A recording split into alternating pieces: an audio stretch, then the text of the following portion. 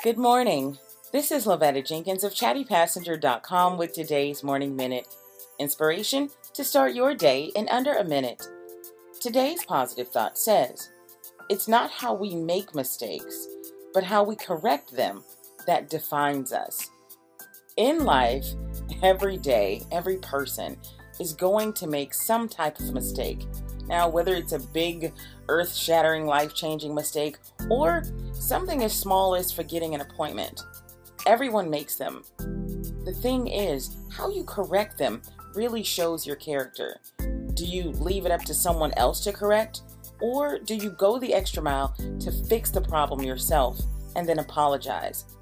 Those are the things that make great people. Leaving your work for someone else is definitely how you get people not to be on your side. Today, I'm going to challenge you to think of the mistakes you've made and correct them so that in the end, your character will truly shine. This has been Lavetta Jenkins of chattypassenger.com with today's Morning Minute. I'll see you tomorrow.